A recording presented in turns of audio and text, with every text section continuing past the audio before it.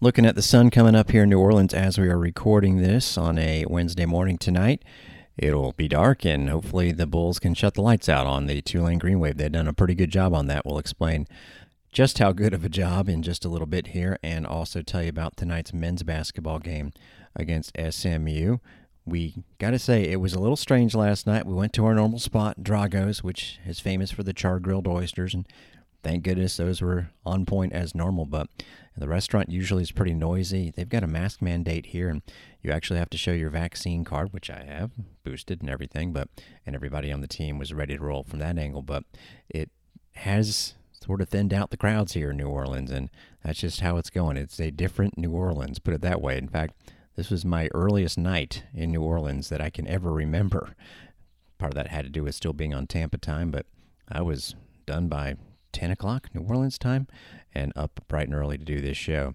Now, as far as the game itself goes tonight, Tulane, a team that is very familiar to the Bulls. In fact, as I was doing my prep for the game, and I don't mind this, by the way, when you pretty much know the players already to the point where you don't even have to know their jersey number, you just know them by look, and that's because Tulane has 6 fifth-year players, and essentially all of their key performers are folks at the Bulls, and yours truly from a selfish standpoint, because this is my 5th season doing play-by-play and working with USF Bulls Unlimited, have been there the whole time. This is their 5th year. Now, there is an exception, one player that has not been at Tulane until this year, but she is also someone we're familiar with because we've seen her the last 2 seasons with Baylor, and incidentally, she is from Louisiana and is leading the Green Wave in points and rebounds. Talking about Moon Ursin. Now, she was a bench player until her last season at Baylor. That's just because she had point guards in front of her.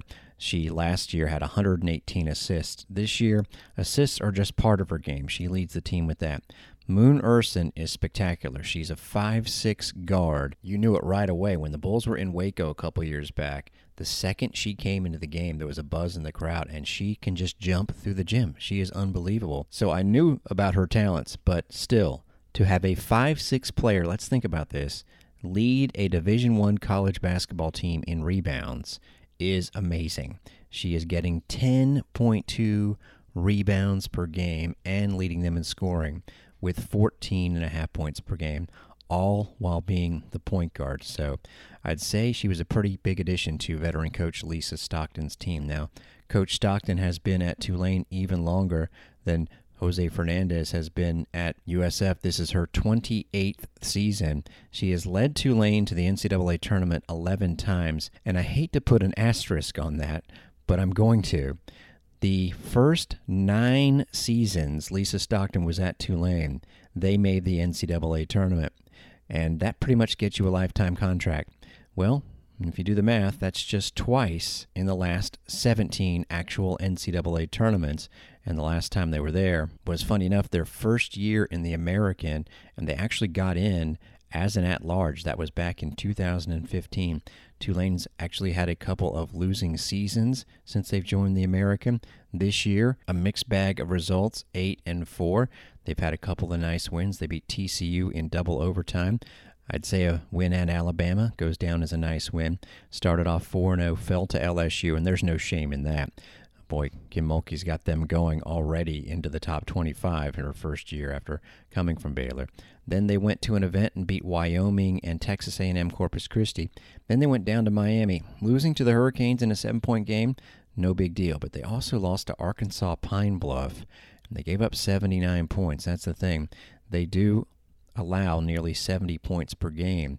They have bounced back since that 0-2 vacation stint on the win-loss record to win 2 and then lose a game where they were with UCF the entire way. But missing in there was a 3-week period where they didn't play due to COVID-19 protocol. So they came back from that, beat Wofford, and started off conference play against UCF, losing 54-47. Again, we'll do more conference stuff at the end of the hour. Along with Moon Ursin, Crystal Freeman, again, her 5th year, a player who went from averaging less than 2 points a game in her freshman season to immediately being their leading scorer the next season. So her turnaround is well documented. She normally grabs around 8 rebounds a game. She scores around 13 points. She's become a 3-point threat. In fact, she leads the Green Wave in 3-point makes and attempts, 23 for 65. In her first 2 years, no three-point attempts, 3 for 14 in the second. Then she shot up to 39 for 111, and again has kept on shooting the threes, which is a little unusual because those first couple of years she was more of a true power forward. A 6-foot redshirt senior, Crystal Freeman, does play the 4 spot, but really, as you can tell, steps back and shoots the threes when she can. They also have a dynamic driver in Dinah Jones. She's averaging in double figures, 12.5 points, can also shoot the 3. And Ursula Clark, who was, frankly, kind of a thorn in our side last year, loved to drive to the rack and then fall down and get the foul calls. And guess what? She's leading them in free throw attempts again after by a long shot doing that last year. She is 37 from 54 for the line. Not a shooter. Again, she likes to drive. She's 1 for 10 on threes, but she still scores around 11 points a game and gets a lot of that action at the free throw line. And then their 5th starter is actually nearly in double figures. So when your entire starting lineup averages in double figures, technically between 9.3 and 14.5 points per game, Mia Heidi is that 5th player. She is known more for her defensive ability. She's tall. She likes to block your shots, but if you move the ball, I think you're going to be able to get around Tulane, and I think that's what the Bulls are trying to do. Off the bench, not too many scoring threats, and again, all familiar names. Kayla Anderson's a backup point guard. Of course, when you have the starting 5 all in double figures, there's going to be a drop-off to the 6th spot, and there is at 3.8. So if the Bulls can get Tulane in foul trouble, that'll be something to keep an eye on. With that in mind, there's a decent chance that Tulane will try and play some zone, and if that's the case, well, the Bulls' three-point shooters might have a pretty good night. As you know, they do have some pretty good three-point shooters. Maria Alvarez has been warming up, and let's hope she doesn't have to play 40 minutes of point guard like she did the other day, a week ago against Cincinnati. I am with the team. I'm not going to spill any secrets as far as who's available, but I'll just give you a hint. It's probably going to be a pretty good lineup tonight. There you go. You'll find out when we get on the air at 6:45. Again, that will be on Bulls Unlimited 2. Anytime the men and the women are playing at the same time, we'll have the men on Bulls Unlimited and the women on Bulls Unlimited 2. And yes, the women have beaten Tulane 18 times in a row. Now, there have been some close ones in there, including recently. Remember last year at the American Athletic Conference semifinals, it did not look good. The Bulls were down 6 points late in the third quarter and not scoring a bunch. I think their offense is in a little bit better place right now than it was at that time, and so we look forward to bringing that one to you tonight. Also, we can tell you that Elena Chinecki was a member of the American Athletic Conference Weekly Honor Roll. To refresh your memory, her one performance was pretty solid. The other Bull that went the entire 40 minutes against Cincinnati, it has been wonderful to see Elena Chinecki really get her confidence back. She had that game that really sticks out in my mind at Texas Arlington, which was just a tough loss for the Bulls, where Chinecki tried to establish the tone early, drove to the hoop, and came up empty. 0 for 4, ended up 3 for 14 in that game. And it was part of a downturn in her season. She was 2 of 15 against Oregon 2 games prior. Followed that UTA loss up with just a 3 for 9 performance, played less than 20 minutes at VCU, remember. And still, if you think back to that game, it's amazing what happened. The Bulls on December 12th were down 16 points late in the third quarter, came back to win, and did it with a lineup in the fourth quarter that included Sarah Guerrero and Ariel Wilson the entire fourth quarter. Jose Fernandez clearly doing whatever worked. Well, since that poor performance in the last 6 games, she has been at or above 500% as far as shooting goes, and she's gotten that percentage overall up to nearly 40, which doesn't sound spectacular until you realize she was below 30% at the end of that VCU game. And in her last 4 games, she has hit her top 3 scoring marks of the year: 20 against West Virginia, 22 against JU, and 21 against Cincinnati. The Bulls, by the way, still number 24 in both polls, which is kind of uncanny that they would stay at 24 in both the writers, the AP, and the coaches, the USA Today polls, with different teams jumping them in both. Very, very unusual. In fact, they almost are 23rd in the coaches poll, but FGCU, and I was wondering when the Eagles were going to get in there, jumped just barely ahead of the Bulls, into the rankings and ahead of them. And the team that jumped into the rankings because it's undefeated is Colorado, which is 13-0. Its next game is against Stanford, which is really rounding into shape. Beat Oregon over the weekend if you missed it. Remember, the Bulls beat, well, both of those teams, but Oregon was shorthanded. They have their full team now, and Oregon is the team that it's going to be, which is a solid one, and Stanford still handled them. Then they played a very good Gonzaga team and destroyed them. So that win against Stanford, which is very solidly number 2 in the country, according to the writers, just below Louisville and in third place, according to the coaches, is a big-time win for the Bulls, who sit at number 24. The weird thing was the writers kept Oklahoma ahead of the Bulls, even though the Sooners had a loss against Iowa State. We'll talk more about the national scene and not just the teams that the Bulls have played, which are a lot of the ranked teams, but elsewhere. It's going to be a pretty busy night. It was great to see on Sunday 16 games just involving top 25 teams, so we're starting to get the games back going, thankfully, and knock wood.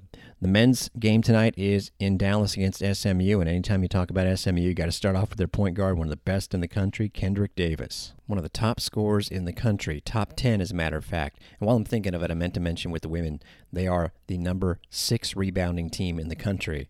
The Bulls' previous opponent, Wichita, was 5th in the country, and the whole thing was they're going to have to really concentrate on rebounding, so they'll have to do that tonight. But back to Kendrick Davis, 8th in the country in scoring, and he is their point guard. 21 a game, 38 of 99 on threes, also 89 of 100. There's pretty easy math for you at the free throw line. So a point guard that can shoot the three and get to the line and dish out assists. He has 76, which is right at around 5 a game, as they are 11-4 on the season. Just had an 8-game winning streak come to an end. Now, if you look at their wins, no spectacular wins in there, but solid. They beat Vanderbilt. They beat Dayton. They went to New Mexico and won 90-72. They went to Tulsa and won 74-69, and beating UCF 72-60. That was right after the Knights had their big win against Michigan, but then they sort of fell flat at Cincinnati last week, losing 77-60. By the way, in the loss, Davis had 14 assists. Maybe he should have shot the ball more. Now, the rest of their lineup, of course, you're going to have a drop-off when somebody's averaging 21 points. The next 4 guys all average either 9 or 10 points a game. Emmanuel Bandamel is the returner, and he is the other 3-point shooter just below Davis in that category. I mean, just a smidge below, so the Bulls will have to watch out for him. The next 2 scorers on the chart, and I find this pretty darn fascinating, are brothers that took a long route to join each other on the SMU roster, Marcus and Michael Weathers. They are both from Roland Park, Kansas. They went to Shawnee Mission High School. They started off their college careers at the same place, Miami of Ohio. This was back in 2016, by the way. They are different players. Michael is a 6'3", 155-pound guard, while Marcus is a 6'5", 215-pound forward. Michael, his first year at Miami of Ohio, led them in scoring. 17 points a game, 5 assists. He actually led the MAC in blocks somehow with a block and a half per game. So he started off fine. Meanwhile, Marcus, his brother, the forward, averaged nearly 10 points and 6 rebounds. So after that very successful year, including, of course, the guard Michael being the leading scorer and the MAC Freshman of the Year, they both decided to go to other schools. Michael transferred to Oklahoma State. That was when you had to sit out, so he didn't play. Marcus went to Duquesne, did fine there. In fact, the last 2 years was their leading scorer. Meanwhile, Michael, after that MAC Freshman of the Year, did okay in his first year at Oklahoma State, but not to his liking, apparently. Scored 9 points a game, so decided to transfer to Texas Southern, had to sit out due to transfer rules, and then last year back on the court, led the team in scoring, 16.5 points per game. So they've both been in college for 5 years after starting at the same school, spending the last 4 years at different stops, and this is year 6, and they are together at SMU. Kind of a wild story there. Of course, the story with the Bulls has been their defense is fantastic, but their offense, especially the three-point shooting, can't get it going. Let's see how it goes tonight against SMU if you're curious. Opponents against the Mustangs do shoot around 30%. They make 7 threes a game, but the Mustangs themselves hit 9 a game, so guess what? It's probably going to come down to three-point shooting. Bulls had issues with turnovers over the weekend at Tulane. SMU only coughs up 12 turnovers for its opponents, so that's not a large number either. It is clearly going to come down who can shoot the ball better, and let's hope it's the Bulls tonight. So again, I'll be on the air at 6:45 on Bulls Unlimited 2. USF at Tulane for the women, and on the men's side, airtime of 7:30 for the Bulls against SMU. That's going to do it for Bulls Beat. Thanks for listening. I'm Derek Sharp.